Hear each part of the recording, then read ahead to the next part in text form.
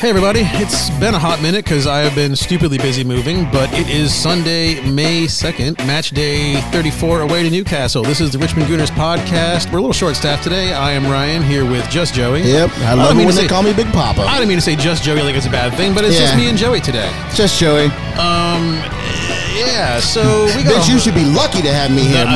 That is fair. Yep. That is fair. I count myself blessed on this day, the Lord's Day.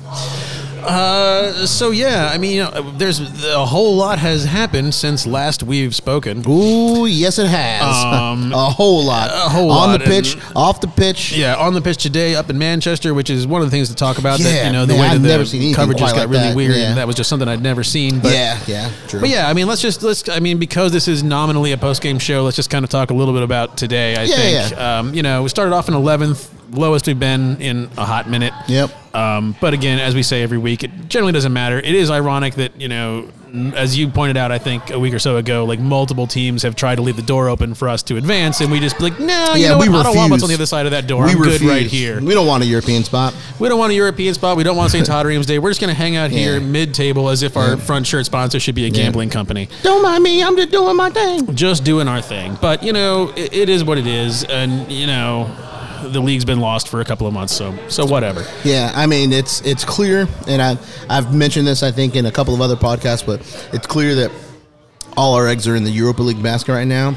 Not quite. It may not have been clear if you saw the manager's tactics in leg one that was in Spain against Villarreal. That was something. But yeah, that's for a little bit later in the podcast. So as far as the game today, we won 2-0. Goals by Mohamed El Worldy and Pierre-Emerick Aubameyang.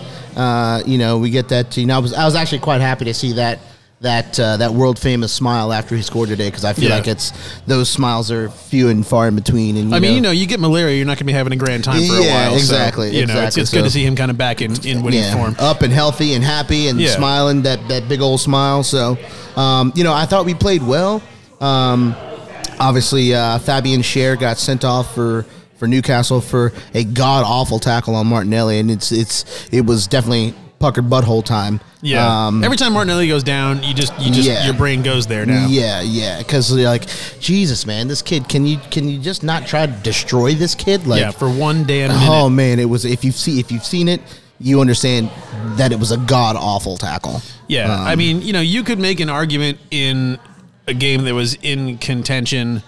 That it's possible they could call that if it's a dude's first foul, you call it a yellow. But, especially, I would say it's a straight red at any time, but especially in garbage time, Mike Dean has no choice to be like, what the hell are you doing? What are you doing? At minimum, any time in the game, that's like a yellow plus. Yeah, it's a yellow with, if you touch somebody or breathe on somebody, you are being sent off next time. Yeah, exactly.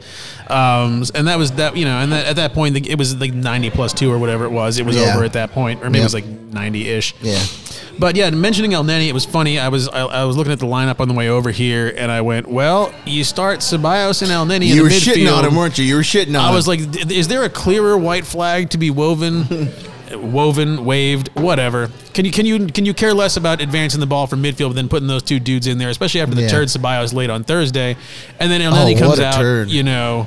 So early. Listen, am I in the minority here thinking that Elneny has had actually a really good season? He's had a really good season. But I actually want him to get re-signed. I'd take him over Ceballos at this point, which sounds like that's a guarantee that he's not coming back. Yeah, but we have one defensive midfielder, one natural defensive midfielder at the club, and his name is Mohamed Elneny. Yeah. Well, and we have to have somebody in that position, right? I'm not shitting on him necessarily, but that pairing does not inspire confidence because the two of them together are not doing a whole hell of a lot going forward. No, they're not. But as it turns out, it was honestly the 5th minute Elneny gets his moment. And we've seen him. We know he can hit him from there. Yeah. Because we've seen it a few times before. I mean, it was one of those things, I think he was lucky to hit it as well as he did, because he looked like he was flailing around a little bit at it.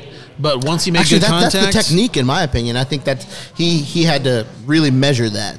And I thought it was really good technique. It looks awkward, but it was the proper technique to hit that shot. Yeah, I mean, it felt like, oh, God, what's it? But then, it goes right on through. But yeah, I mean, Ceballos was just kind of there today. He didn't, do anything glaringly awful, which is an improvement. Yeah. And I think it was Zeb who was visiting us from the Queen City Gooners. Shout out to Michael Petco and co down there. But Zeb turned to me and was like, I've never seen anybody like put so much energy into running extremely slowly. Oh, I think he said make running so slowly look so difficult. Looks so difficult, yeah. And because Ceballos, he looks like he's chugging, and he's going about 2 miles an hour. Yeah, I mean, it's like he's we've got always some said. positive qualities, but pace is not one of them. Man. And his positive qualities have been largely dormant since Project Restart. Exactly. And whatever happened. He was a beast, like right at the beginning of Project Restart, and then something happened. I thought Arteta was like unlocking him and getting the best out of him. Yeah. He was turning into like a real 8. The defensive side of his game was like had vastly improved.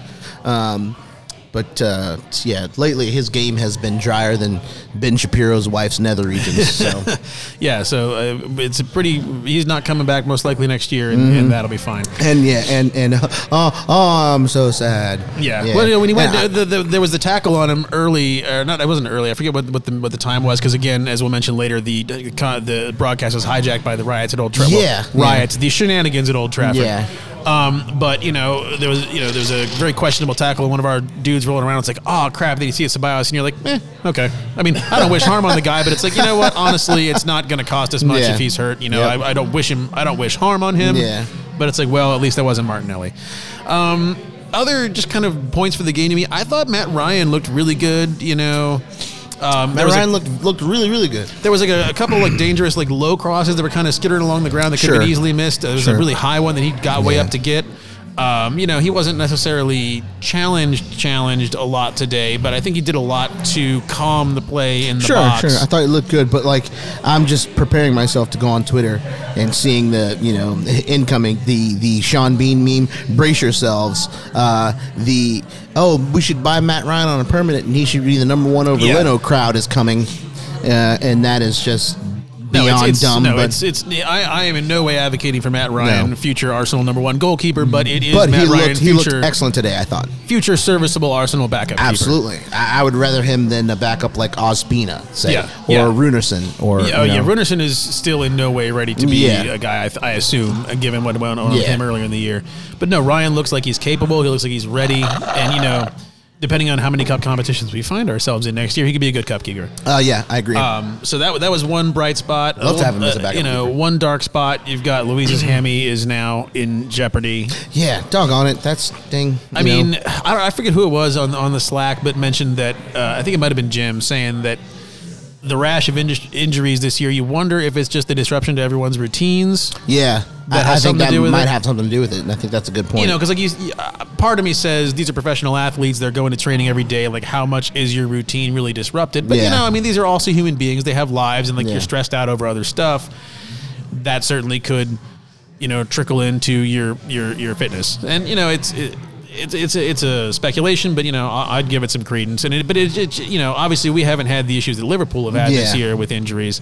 Yeah, we've still been maybe the unluckiest team in the league as far as that's concerned. Yeah, but we've still been hit hard enough. When one of your dudes catches malaria, how much more bad luck? Yeah, true. Are you going to have health wise in one season? I was going to say, the Aubameyang family has not had a good to-go of it as of lately. That's true. His mom was deathly ill, and then he catches malaria. Yeah, it was just. I'm glad to see that their whole family has come out on the side of that, because the Aubameyangs are supremely likable people. Oh yeah, you can just tell by just how joyful he lives his life. Exactly. It's not going to be a bunch of just. He has a good time all the time. Yeah. It seems like So, and I think that's kind of it. And the funny thing is, I talk about this with Tom all the time, because both of us, Tom is German, and so he grew up supporting Borussia Dortmund, but that Borussia Dortmund is my German club of choice as well. And we talk about all the time how the media reports said he was a cancer there and this and that, and I just don't really see any of that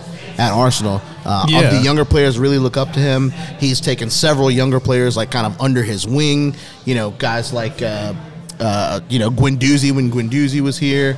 It seems like our youngsters like Saka and them and Martinelli, they have a good relationship with him. Look at the reaction between him and Martinelli, because Martinelli supplied the assist for his goal today. Just look at the reaction from them. It seems like he genuinely tries to look after our youngsters and stuff. I wonder what was going on at Dortmund. Was he just not getting playing time, or I don't did he just know, not want to live in Germany? I think people, sometimes people at the club want to save face, so they say, oh, the player is the problem.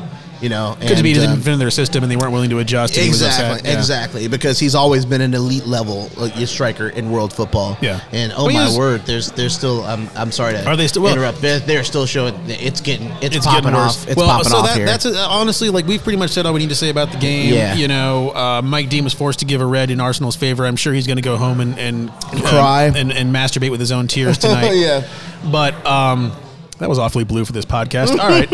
Anyway, he's going to have a rough night. But, yeah, now's a good time as any. We got cops on horses in Manchester. Yeah, Man United versus Liverpool has, of course, been delayed. Yes. It seemed somewhat mild-mannered earlier, but it's popping off now. Yeah. There are stewards outside in the street.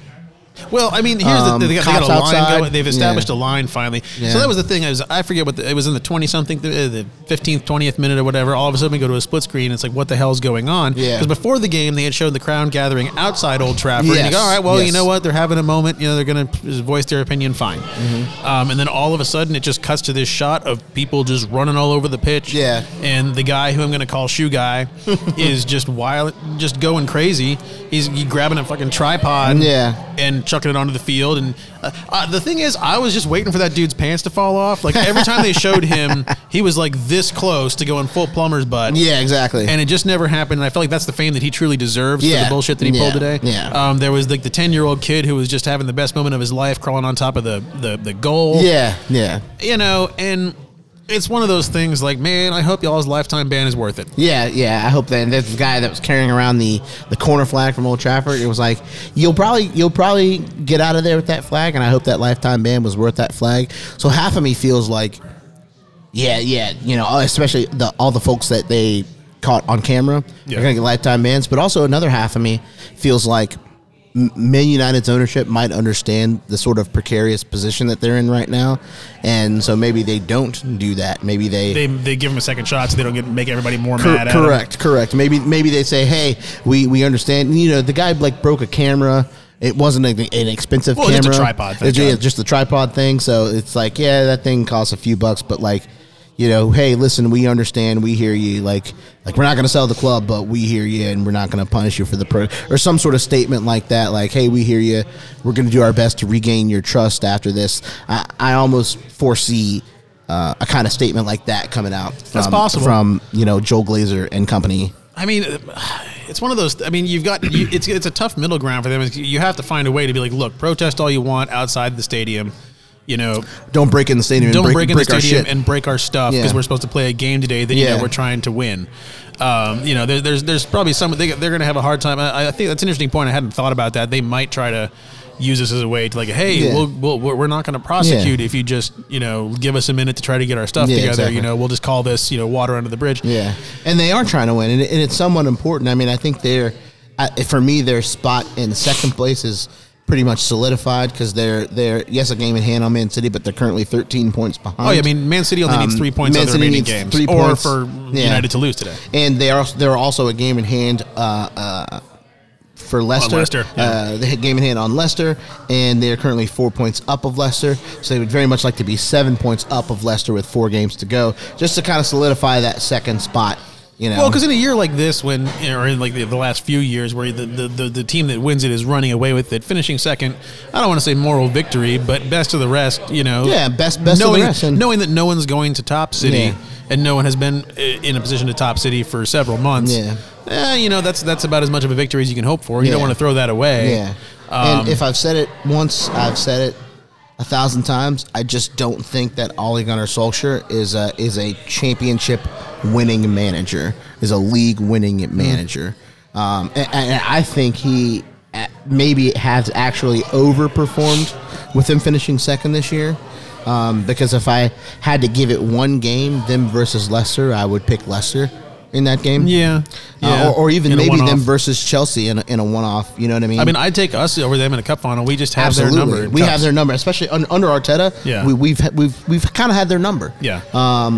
So it's just one of those things. I don't think he's a title-winning manager, but I think he's actually done well to get this team finishing second with only like 4 losses on the season. So yeah, well, like they've drawn 10 games, but Yeah, but they've been a mess for a while. I mean, really, really since Ferguson left. Yeah.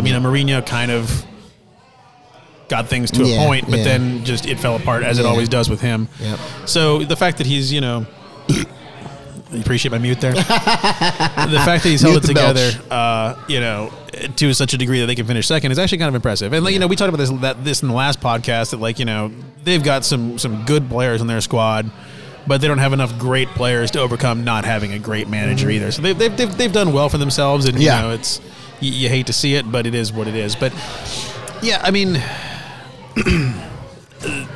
it's interesting that because their fans are every bit as upset as our fans are, and I haven't seen much out of the Liverpool people. There was a thing in Liverpool a couple weeks ago with the outside right? the Shankly Gates. Yeah, and even Chelsea fans got in on it. Where I didn't see a whole lot of noise is City. Yeah. But I didn't. This isn't who can be more outraged contest. It's just interesting that that United is kind of where it's chosen to pop off. Yeah.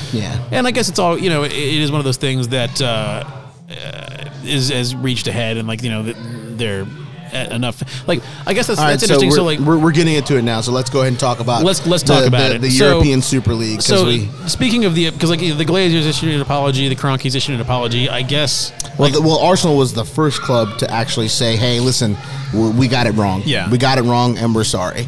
And I'm just curious. We heard you. We got it wrong. This is just we got it wrong, man. The question is I'm interested in were the Glazers more kind of backhanded in their apology, or I thought because Kroenke did that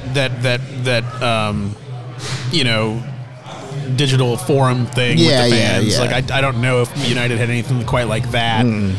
And I don't know if that's the difference. It's just interesting to see how this is playing out differently at every club. But yeah, I don't want to do the world's deepest dive on this only because it's been done by everybody else, and the fact it relates to the game is entirely on me. But my life has been nuts lately. But yeah, it was one of the.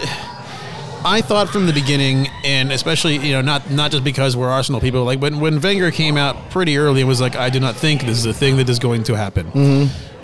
It seemed pretty obvious to me anyway that this was mostly smoke, and that it was about leverage in getting the Champions League reorganized the way that the teams wanted, which that's another discussion to have, that abomination that they've come up with. Yeah. And so it's almost and I think you made a good point, because I think we were chatting maybe in our WhatsApp group or something, and you made a good point of that, hey, I don't know if they actually intended to go through with this thing. I think this was really just somewhat of a smokescreen to get UEFA to make the changes to the Champions League that they wanted to make. And if you look at what actually happened, that explanation makes sense. Could seem accurate. Yeah. That explanation clocks, because there have been wholesale changes made to the format of the Champions League, and the USL is no more. The ESL is no more. It died within 48 hours. Right. You know what I mean? I don't like the new Champions League format either, but it seems to be what the owners wanted. It gets more under the new format. I believe we'd be in next year. Yeah. And here's the thing. I think the ESL was a thing, because I think that especially the American owners within the Premier League are about as out of touch as we believe that they are. Oh, sure. And you and I are big time Arsenal supporters, and we have been for years. And I think we have an understanding that Stan Kroenke is the owner of Arsenal, and Kroenke Sports Entertainment. Stan and Josh are the owners of Arsenal, but they are not Arsenal supporters. No, not real ones anyway. They say, "Oh, we support Arsenal because you own the club," and that's what you're supposed to say. Yeah, but you know what I mean.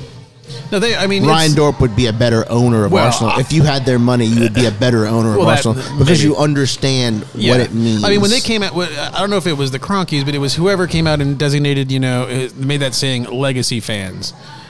Saying legacy fans are not, what the future is. The future is future fans, and in their mind, that's 16 to 24-year-olds. That's people who, and I don't even know if people that young have poor attention spans. You want to assume they do because we're old, and that's the thing old people say. But you and I are far out of that range, so I'm like, does the club not give a shit about me? Yeah, and it's they see all these kids in Southeast Asia and like Australia and like the countries where like Emirates has been pushing really big. Yeah. And like, you know, Arsenal is a global brand. And the club has been pushing for a big presence within those areas. Yeah, and like they see that and they say, well, you know, our games are on at these weird hours during the night, you know, 2:00 in the morning over there right now.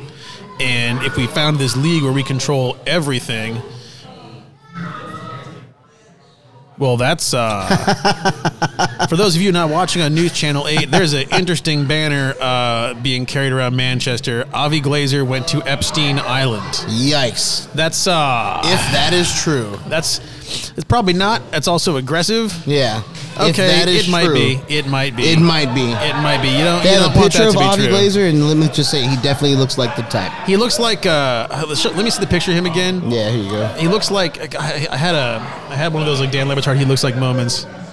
He looks like Al Davis if he gained 50 pounds and shaved his head. Yeah, that's what he looks like. He's got he those glasses. He looks like a character in a Sacha Baron Cohen film. Yeah, that's fair. Okay, so that's a hard yikes. But anyway, no, I think they're looking at the rest of the world that is, you know, time zone inefficient with the UK and saying, how do we reach these people to get more live games to them? And the solution is invent a league where we can play where we want, when we want. Against the top teams in Europe. And never have to worry about getting kicked out of this league or getting relegated in any way. So that's the thing. Like, I think the permanent membership is very bad optics. And obviously, like teams like us and Tottenham would benefit more greatly than any other English teams from it by just being there. But I think honestly, the ability to control the terms of the deal more directly in terms of when and where you play and who you play is an even bigger.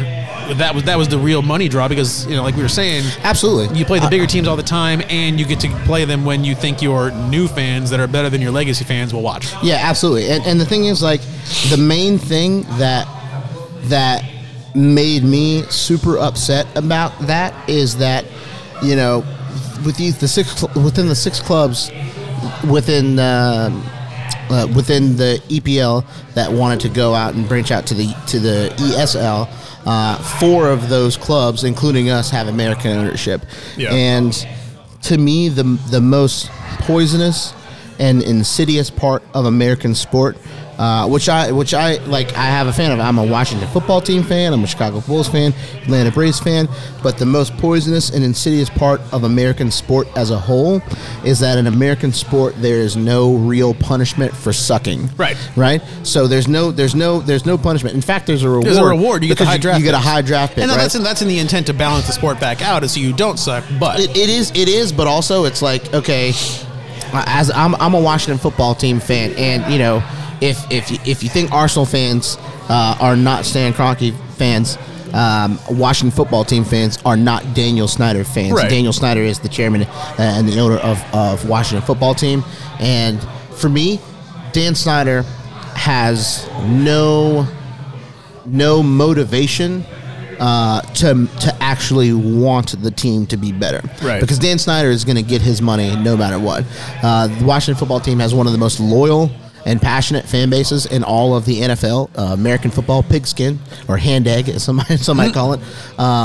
So, you know, we're still going to buy merch every year. We're still going to show up to games every year. The season ticket holders are still gonna. It's tough to get season tickets for the Washington football team, and so he's gonna get his money no matter what.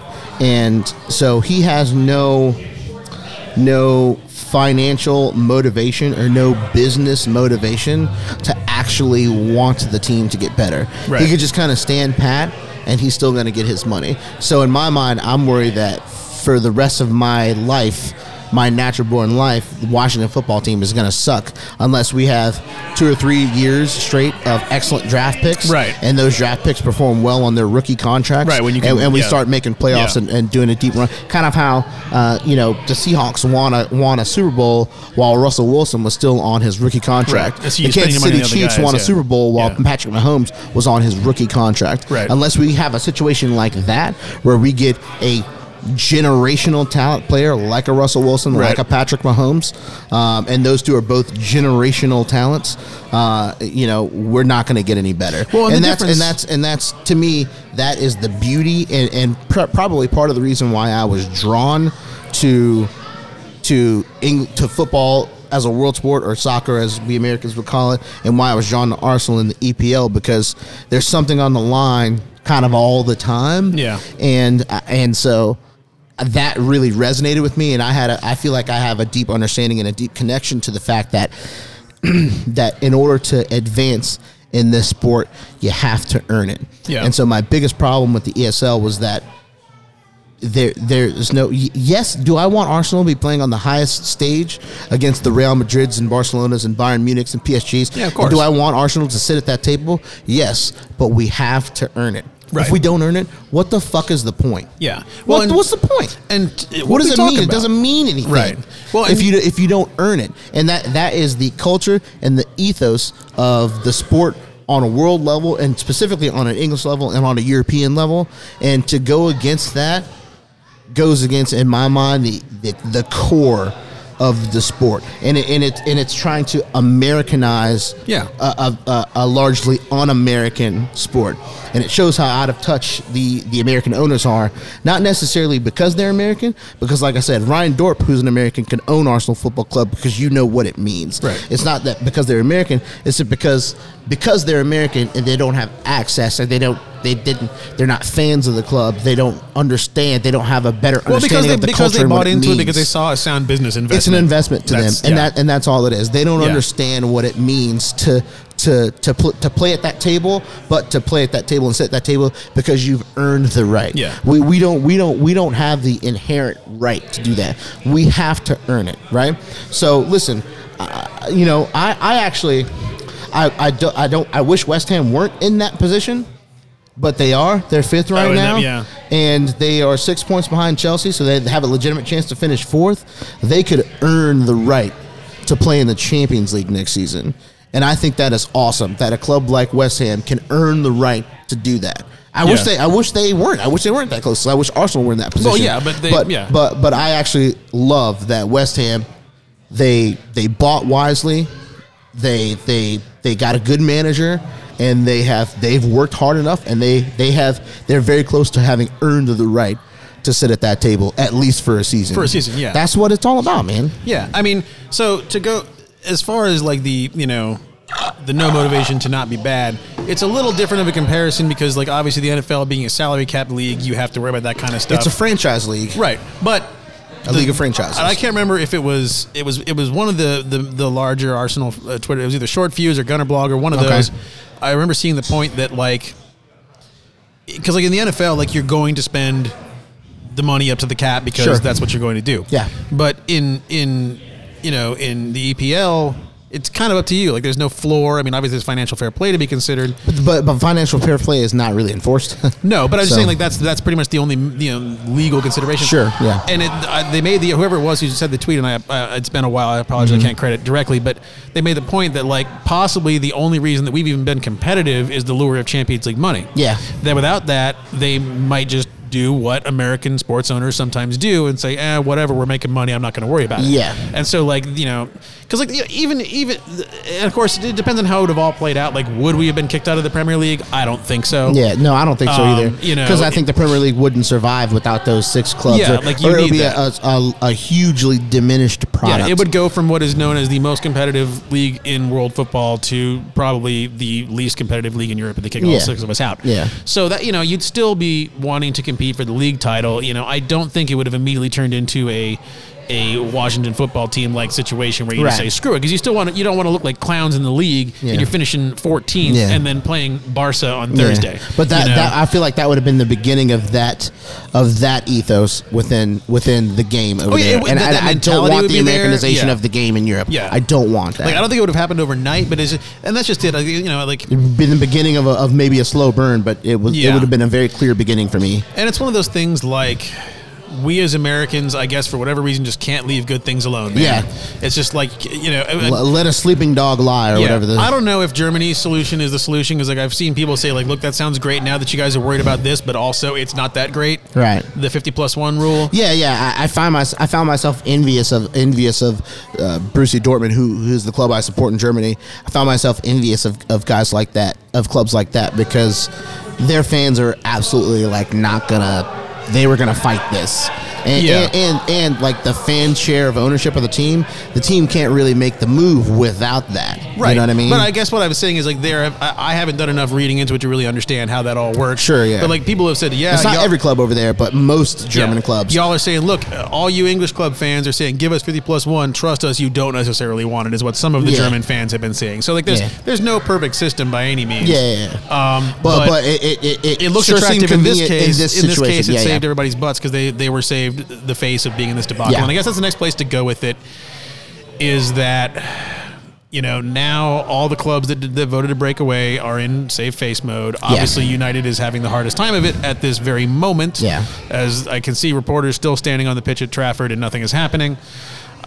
So is it Fraser Maud who has the most English name of all time? That's a pretty English name. That is a pretty English name. Yeah. But I want to say, how do you rebuild the trust? But as even Josh Kroenke admitted it, they never had it in the first place. Yeah. So how do you build trust? And that's a troubling statement, because they might have said, well, screw it, let's do this. Like, they don't trust us anyway. So what are they going to do? Trust us less? That's not possible. Yeah, and likely it didn't come to that. So maybe makes them take further risk than they would take, because maybe they're not concerned about losing the trust because they don't feel like they have it. Well, but I think they say, maybe we'll take a risk on this thing, and maybe it turns good, and maybe we'll gain trust that way. If it turns bad, we can't go less than we already are, as far as trust, and that maybe is not a bad point. You know what I mean? Yeah. If they were to think that. Yeah, I mean, I don't think that.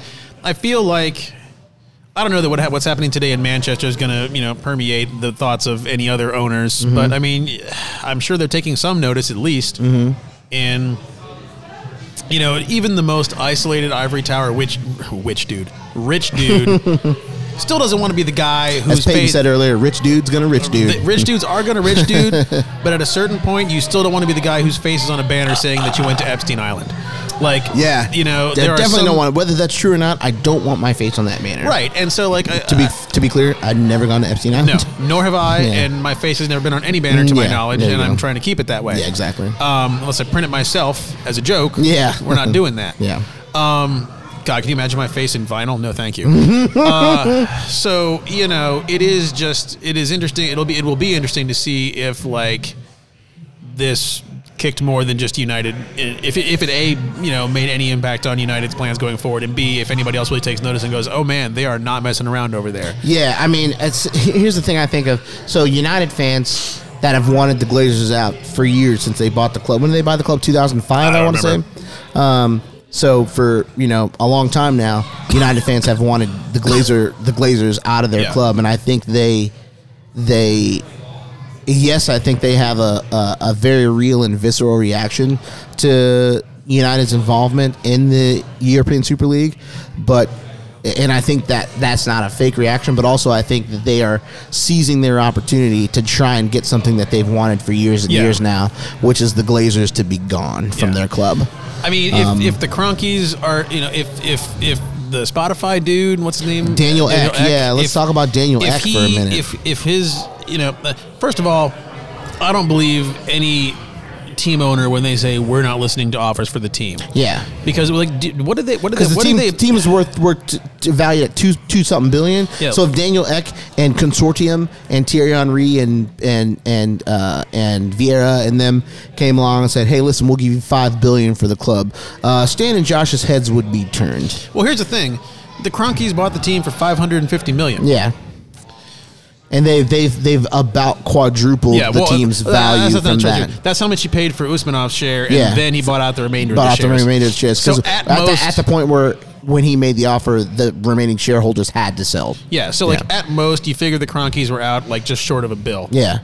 And if you're going to take $1 billion, so that means they've more than doubled. You would pretty much double. I mean, well, so supposedly X offer was like 1.7. Okay. But that's a starting point. Like you figure it's going to end up over 2. Yeah. And if you, I feel like it's going to end like more like 2.7 if if you doubled your investment in what is it, 12 years, Yes. 13 years, something Yeah, like that. yeah. And also that doubling made you $1 billion with a B dollars. Yeah. Why wouldn't you listen to that? Yeah, sure. I mean, I think you should entertain it. And also, he also owns the Rams still. They're so stubborn. He owns the Rams. He owns the Colorado Avalanche. He owns And their money some comes from esports teams. Yeah, and their money comes from Walmart. He owns like 32% of Texas, the state, the land or whatever. He has a 1 million acre ranch or whatever down there. I'm using hyperbole, of course. But my point being but that, they here's the thing: the Cronkies are notoriously stubborn, and when they acquire a sports team, they don't sell it. And that's like their thing. That's like their identity. They acquire these teams and they hold on to them. But I mean, has anyone come to them with a dump truck of cash for the Avs for the Avs or for the Rams? Probably yeah. not. Yeah. Well, Probably not. He moved the team because he thought it would be because he couldn't get that dump truck from St. Louis. Correct. He went to LA. He went to get, LA. Yeah. And that was and just to be get a fair, the stadium Rams built. used to be in LA. They also used to be in Cleveland. For those of you who don't know, for I want to say 5 or 6 years. Cleveland Rams? It just doesn't sound right. So half of me thinks that, if Daniel Ek pulled up with a Brinks truck and said, hey, here's $2.4 billion for the club, and Kroenke's like, that's more than double our investment. Like, as an investor, I invest myself. I'm an investor. I invest in real estate, and like, if I'm gonna double the money I have in a project, if someone makes me an offer, that's an offer I probably say, hey, okay, great, where do I sign? But I don't play at the table of billions and billions. I play at the table of like hundreds of thousands, maybe. But even so, like yes, people of that stratosphere have a different mentality of things, but ultimately their mentality is get rich as fuck. Get rich as quickly as possible. Yeah. And it'd be one thing if it was like, I feel like Mark Cuban just owns the Mavs, right? Or does he own like a WNBA team or something like that? I think he might own a WNBA team, but he owns a lot of other business ventures and stuff like that. Like Ballmer owns the Clippers, right? Yeah. Like that's his sports team, and like that dude loves his team. Like no one's buying the Clippers off of Steve Ballmer because that is his thing. And he is a Clippers fan, right? I mean, he's also a crazy person. He's also a crazy, but like he's the type of crazy person. I'm like, if I was a basketball player, like, I want to play for that dude. Yeah, that dude sits courtside and like pumps his fist when I score a fast break, when I bring down a fast break and dunk on somebody's head. He looks like the whitest white person in the world when he does it, but whatever. But no, my point that being, dude is into it. He's into his team. But my point is, like, his team is not. No one's buying that team off of him for any amount of money because he loves that. But the Kroenkes own a half dozen sports teams. You have to imagine if someone said, "Look, this is a ridiculous amount of money. Give you a crazy return on what you've invested thus far. We're not going to light your name on fire as you walk away. Yeah. We just want this team to do our thing with it. Yeah. I think, and Daniel Ek has kind of proven that because he's had a couple chances since he came out with that statement on Twitter. He's had a couple chances to drag the Kroenke name through the mud, and he is very much taken the high road, which I'm really impressed about. And it makes me think he's really doing everything he can to maybe launch a real bid for this team. He's doing the PR the right way. He's got the right people involved. He's got Henri and Vieira and some folks, some club legends involved. And it's like, listen, if there was any way to approach like trying to make this thing happen, he's doing all the right things. I would say. And all I'm trying to say is that, like, I don't think the Kroenkes would seriously just slam the door in his face without hearing his offer. No. I agree with you. Like, I don't know that they would sell, but I do not believe for 1 second they would not entertain the offer. You've just summed up my opinion on it. Like, I don't know that I think they will sell.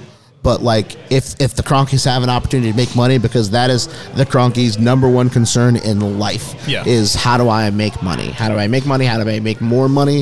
Or how do I make something more valuable? How do I up my net worth? How do I make this asset a more valuable asset? And as Peyton just pointed out, they blew all that money on an infinity pool to have a draft party, so they're going to have to finance that somehow. Yeah, exactly. Right.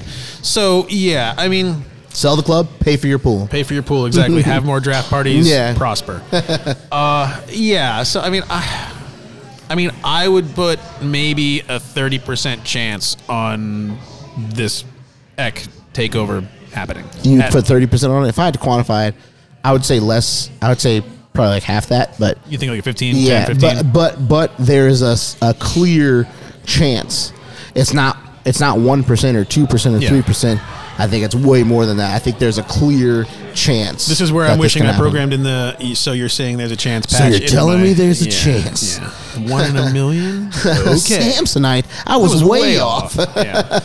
But it'll be interesting to see how that plays out. I'm sure that we have not heard the last of that particular drama, and we have heard the last of the ESL. But as a lot of people have said, I don't know that we've heard the last of that. Well, no, we've heard the last of the ESL in its existence, but as Taylor Twellman pointed out and a few others, like they're going to try again. Yeah, Florentino Perez is still talking about it now. Florentino Perez that dude is certifiably insane. Yeah, he is certifiably insane. He's off the res. He has to take a plane fight just to get back to being close to the reservation. That dude, he is way off the reservation. He put the ESL so deep in his throat that it's coming out his back. He cannot bail out at this point. Like he has to, in order to be ever taken seriously on anything again, he has to champion this until it is so dead that even he has to give up. Yeah, but I mean, this fool said, if UEFA and FIFA say that our players that play in the ESL can't play in the UEFA Euros or the World Cup, we will just create our own World Cup. It's not a big deal. Yeah, which is what this man said. And I'm like, you said what now? Yeah. It's only been, 100 and some odd years. Yeah, I mean... Yeah, no, that you that have dude, a lot of pull, but I don't think you got that kind of pull. Like that is juice. That's not juice. That goes into sauce territory. That'd be sauce. Yeah. I think the fact of being like Spain's de facto national club team has gone a little bit to his head. Yeah. And he's, like you say, completely off the reservation. He's actually on a different planet at this point. Yeah, no. But no, I mean, as long as there is foreign ownership that sees these teams as more of an investment than an institution, they are going to try again. Yeah. And honestly, the new Champions League format is a disaster. Yeah. And it's closer to the ESL than there's enough teams getting in that don't belong in that it's almost some legacy teams. Legacy, yeah. And that again, that would help Arsenal. It would help us, but it's not the way we want to get there. But I don't like it. No, I want to earn it fair and square, legitimately. I want to play at that table, but we need, and that's the way it's always been. And not that change is bad or that change is inherently going to end up in disaster, because the way of the world is that the world evolves and changes over time. And in a lot of instances, change is good, but change that takes the soul of something away. Takes the soul of something away, and that soul is based on that soul in the game is merit based. Yeah, and to take the merit based aspect away from it is in my mind just is a crime against all of the sport. And you hope football. that as negatively as this played out, that whenever they do inevitably try again, they at least learn something from this and try to figure out a way to not only obviously make it merit based, but do it in a way that either accomplishes something that everybody can be okay with, or force, try to, because like UEFA and FIFA are as corrupt as it gets. Yeah, absolutely. And so if you can somehow... I agree with the idea of fighting them on something. I agree with the idea that things needed to change within those two organizations, but this ain't it, Chief. This was not the one. Yeah, I mean, and that's just it. Like, maybe they say, you know what, instead of starting a breakaway league, we just need to band together and demand change, or we boycott the Champions League or something like that. Like, that's, I think, how you affect the changes you need while maintaining the soul of the game. Absolutely. So anyway, pivoting from a league that wasn't to a league that we're not in to the league that we are in, let's talk about Europa a little bit. Okay. So because we haven't podcasted since the first leg one at Villarreal, which that lineup, what? We were really lucky to nick an away goal there, and that was a big deal. It was and is a big deal for us. Yeah. And you know me, and I'm a fan of Arteta, and I've been one of the biggest Arteta apologists. When I saw you say, you know what, this time Arteta got it wrong, I was like, oh shit, it must have been real bad. Yeah, this was on him, because the manager has certain jobs. Now, to a degree, it's up to the players to perform if the manager puts you in a position to succeed. So a good example of that is the first leg against Slavia Prague, right? So the manager put out a lineup and tactics that put our players in the best possible position to succeed. And they did not convert. And our players missed like 5 sitters that game. Right. That's not on Arteta. He puts you in the position. He can't go on the pitch himself. He's past that age. He can't go and make it happen himself. But he puts you in a position to succeed, and we fluffed 5 or 6 sitters. Basically sitters. Yeah. In the first leg against Villarreal, he got it all wrong. Yeah. Tactically, he got it all wrong. Lineup-wise, he got it all wrong. We played Emile Smith-Rowe as a false 9. I think we did that because Pep Guardiola did it like a few nights before, and it worked. And there's only a couple problems with that. Pep Guardiola, and they're both personnel related. Pep Guardiola as a whole, his team, he has the personnel to do those types of things. Yeah. And Arteta does not have that personnel as a whole. Number 2, another personnel issue is you cannot play a false 9 formation if you do not have midfielders that are natural goal scorers. Yeah. City has Kevin De Bruyne, Riyad Mahrez, a bunch of midfielders that can score at will, or wide players that are natural goal scorers. They score without thinking about it. It's second nature to them. Kevin De Bruyne could be a striker. Yeah. If Kevin De Bruyne was a striker, he'd be like a top 6 striker in the entire world. Yeah. That's how good he is as a player, right? Right. So we don't have that. Our midfielders are not natural goal scorers. Emile Smith-Rowe, who is a brilliant young player, is just... We really put him in a position to fail. Yeah. By doing that, because a brilliant young player and playing him and asking him to do something that is at this point in his career out of his depth. Yeah. It was a bad idea, and I hope it didn't wreck the kid's confidence because. Oh, I don't think so at all. And I don't think so either, because I think he understood that it was experimentation time. But again, why are you experimenting in a European semifinal? Yeah, exactly. Why are you doing that? Like, I was with whoever said in our group chat, like, maybe this was just to throw Emery for a loop. Like, well, I bet you didn't expect me to do something this insane, did you? or playing 3 former La Liga players in Partey, Ceballos, and who else was a former La Liga? Odegaard. Somebody else. Odegaard as former La Liga players. And just to say, okay, you guys know what it takes. You guys can be effective against a La Liga team. He just got far too cute with everything, and it just did not pan out. Because it wasn't necessitated because of injury, I don't think. I think he just put dudes in weird not places. At all, I don't think. Not at all. You know, because like, we had guys that didn't play, they could have played, and made the lineup a little bit more natural. Why play ESR as a false 9 when you have Martinelli? He Yeah. could be a false 9. He could be a real Actual 9. 9, He could be a tech 9. He could be a 9mm. That kid can do everything. Okay. Yeah, he's going to guest star on Brooklyn Nine-Nine. Yeah. I don't like. Yeah, it's just all those decisions everything. made no Everything sense. that Arteta was responsible for, as far as preparation and tactics and everything for that game, he got it all wrong. Yeah. So in my mind, and yes, I like Arteta, and yes, I think our future is in good hands with Arteta, and I think there's going to be some growing pains, but I'm also a realist, and I'm not so biased and such a homer for the guy that I can't see that he got everything wrong. And that one rests squarely on his shoulders. Now, thank God for Pepe. Yeah. Thank God for getting a penalty and converting that penalty and absolutely stealing an away goal against a Villarreal team that wholly looked better than us on Thursday. So I hope this coming Thursday we can really. Yeah, but my question is so the scenarios, which I had to ask you to sort out because I'm not super familiar on the Europa League endings, but no, so either we got to win 1-0 and we win on away goals, or we win by 2+ goals and we just win on aggregate, or if we get a 2-1 win, we have to go to extra time and penalties if need be. Extra time and then penalties if it's still tied after extra time. If it's still tied at that scoreline, because 1 goal in extra time would be the difference in that scoreline. Right. So whoever scores that goal in extra time. So let's scenario run here. If we win 2-1 and then we go into extra time and we get another, we win. If they get another in extra time in that scenario, we then need 2 more because then they'll have the away goals lead. Right. So if it goes to extra time, we can absolutely not let them score. It would be dangerous for us to be in a position. It would be dangerous for it to go into extra time. Of course, obviously. I mean, you don't want to deal with that at all because there's so many ways that can go wrong. We need to go out and put a second leg against Slavia Prague. He did the lineup right, and we went out and we flipped the switch and we did it to him. I mean, it helped that we were mad at their extreme racism. Yeah. But the black lads really wanted that one. Yeah, they did.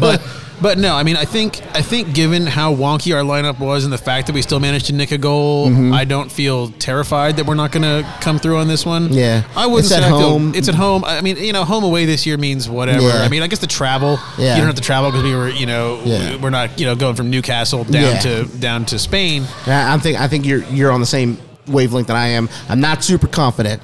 I think we will win. I think we will pull it out. But I am by no means ultra hyper confident about this. But I'm also in no way saying, well, we're screwed. Yeah. You know, the away goal. If we didn't have the away goal, I would be very despondent. Yeah. We got that. It's, you know, it was an embarrassment of a game. But so if we come out and score an early goal, we're in a really good position. Yeah. Now we have not kept a lot of clean sheets short of today. Right. And I'm certainly not, as we have said before, I'm not going to say, oh, look, Matt Ryan kept a clean sheet. Put him in on Thursday. No, absolutely not. Leno is our guy. Yeah.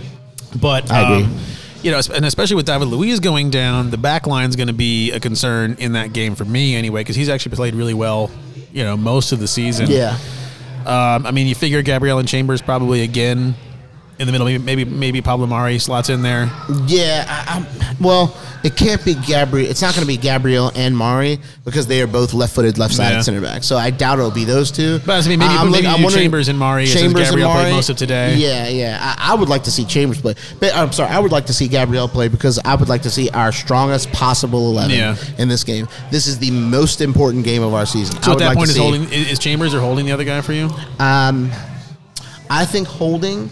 Only because clearly David Luiz was injured today. Yeah, his hamstring is not being ready. I think his hamstring is be essentially jelly right now. Yeah. And so I think that Kun Aguero has just scored an absolute worldie yesterday. I think it's got to be holding because he's kind of the best available. Yeah, I'm not in a position where I trust Chambers at center back. I actually trust him at right back more than I trust him at center back right now. I'd agree with you on that. So I think holding because there's really not a whole lot else. Yeah, and there's true. Mari, and I don't think that would work because of the two left. They're both very left-footed. So I think holding is the one. And on a one-off, I think holding could do a good job. But I think it's got to be Gabriel, but also. Holding and Gabriel don't play well together, I feel. And it's a issue for me because they're two of our first choice guys. Yeah. You know what I mean? And Holding has kind of worked his way into being kind of a fourth captain sort of a person for us this year. Sure. But yeah, I need to see our best 11. I need to see Odegaard, Smith Rowe, Saka, Aubameyang. Yeah. Lacazette, if we can fit him in there somewhere. I mean, he's still not healthy though, right? Yeah, he might not be. So my big question is, do we think that Martinelli? I would love to see him get a start. I was going to say Tierney. The suggestion that Tierney might be able to go on Thursday, was that just posturing to mess with Emery, or do we think there's a chance he plays on Thursday? I think there's a chance he plays, but also if there's a surgeon in the audience and you have a scalpel, please come and take my left testicle for the price of having Tierney healthy and fit on Thursday. I'm very much willing to give it up. My wife wants children, so I'm not sure how that's going to go with her. But you only need one. Better to ask forgiveness than permission. That's true. You only need one. You can do it with one. One works, as long as you got strong swimmers. Yeah. I think I do. When I was a teenager, they were sure in a hurry to get places. But it would be such a huge thing for us, and it would be really nice if he were healthy to see Saka or Martinelli on that left-hand side. Yeah. Because those players dovetail with Kieran Tierney quite nicely. Yeah. And they just have a really nice connection. Well, then you can put Xhaka back at midfield, pair him with Partey. Yeah. And that is our best midfield pairing, I think. And while Xhaka has been extremely serviceable, and I think has done one hell of a job for us at left back for the past 4 or 5 games, it's clearly not his natural position. He doesn't have the pace to cope with, if we were playing Man United, like a Daniel James or a Greenwood or Rashford or somebody like that might play over on that wing.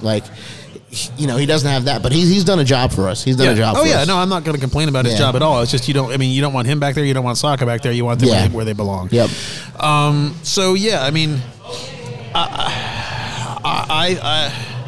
don't know. I feel like we're going to have to score some goals because I think a clean sheet's optimistic. I think 3-1's the way we go through if we go through. Yeah, I agree. So we need to win 1-0 or by 2+ goals. Yeah, so I think 3-1 if we're going to win is going to be because we need to do everything possible thing we can to avoid them scoring goals and to also avoid extra time. Yeah. If we go into extra time, we're in trouble because it takes one moment of brilliance from them, and they have the players to do it. Yeah. Chukwueze is a player Danny Parejo has been over the last 5 years consistently one of the best players in the entirety of La Liga, just quietly, kind of like in a David Silva type of way. Yeah, he is one hell of a player. And Emery is the Europa wizard. Yeah, so, he is. He didn't do it for us, but, be that as it may. He but did do the Emery there because he was in control. Their team was in control of the first half. He fucked around with it second half and gave up an away goal. That's true. No one is talking about this. He pulled an Emery. Yeah, he pulled an Emery. That's right. You're not wrong. Because he was far and away in the best position, and now he's in a somewhat precarious position because he did the Emery. He pulled out an attacker and put on like a defensive midfielder or a defender or something like that, and tried to kind of parked the bus a little bit. And he tried to Mourinho his way, but he's not Mourinho. No. You know what I mean? Nor should anyone want to be. Let's be real. Nor should anyone want to be. But if you're playing that style, you should want to be. Right, but you're not. But you're not. Yeah. And no one is. As much as I hate the man, no one quite does Mourinho like Mourinho. Yeah, you know I mean, what he'll do it for about a year and a half to 2 years, then he'll get run out of town. This time he lasted a little less than that. A little less than that. Suck it. Well, I guess 3. It's But the normally thing 3 is, plus that gets him run out. It's normally he normally gets run out in the third year. But the thing is, it's just the timing seems so odd on that. Got fired a few days before a cup final, and that would have been the trophy that he would have brought to the club. And they need any trophy. These assholes were celebrating the Audi Cup. They need a trophy desperately. They do, but also I think they wanted him gone because the way the season had gone, they looked at the ESL as perfect cover to fire their manager. Yeah, and that's how it went. There was rumors that it was about the ESL, and he refused to bring the team out for I training. heard that was debunked. Absolutely that was debunked. not true. He was fired because of results and nothing else. Yeah, and it is justifiable. And it's I an get odd that, time but to do it, let him do the final. Let him at least win the Carabao Cup. You got and Ryan then, Mason in charge for the final. Ryan Mason has a relationship with he played with these guys before he was basically medically forced to retire. And he was a good player. He was a decent player, but it's just, and I think he might be a good manager one day, but it's not for a cup final after you've been there for 3 days. Not for a cup final, after you've been the interim manager for 5 minutes. Tom is convinced they're going to get Scott Parker, and I'm like, to play and sit at the table they want to sit at, I don't think Scott Parker's good enough. You need an Allegri or somebody like that, or a Nagelsmann, but they're not going to get Nagelsmann because Bayern Munich just confirmed that he's going to be their coach when Hansi Flick leaves to take over Die Mannschaft. So they need like a Eric Ten Hag or somebody. Ten Hag's already said no, I think. He's already said no. Okay, I think but so. they need somebody that. that's kind of progressive like that. Yeah. And that has managed like a big club. You know what I mean? Yeah. And I still consider clubs like Ajax and clubs that are outside of the top 5 leagues in Europe, clubs like Porto. They're still big clubs, those are massive domestically. Clubs. They're massive clubs, and they finish top couple domestically all the time. Yeah. So that's whether you're it's obviously a less competitive league, but you're always there. You're always against the competition. So you have that experience. Yeah. But in any case, that'll play out over the long term. In the short term, as we just said, we got our next game on Thursday, Villarreal at home. Got to win, by the way, as we said. Next in league, we've got West Brom on Sunday afternoon U.S. time. If we win that one, well, we'll feel a little better about ourselves. But right now, we're sitting in 9th. It doesn't matter, but hey, it's top 10, and we'll take it. So that's how everything stands. We will catch you next time. I am Ryan, here with Joey. I'm Rich, biatch. I got cigarettes for life. Cigarettes for life. Catch you next time. See you guys.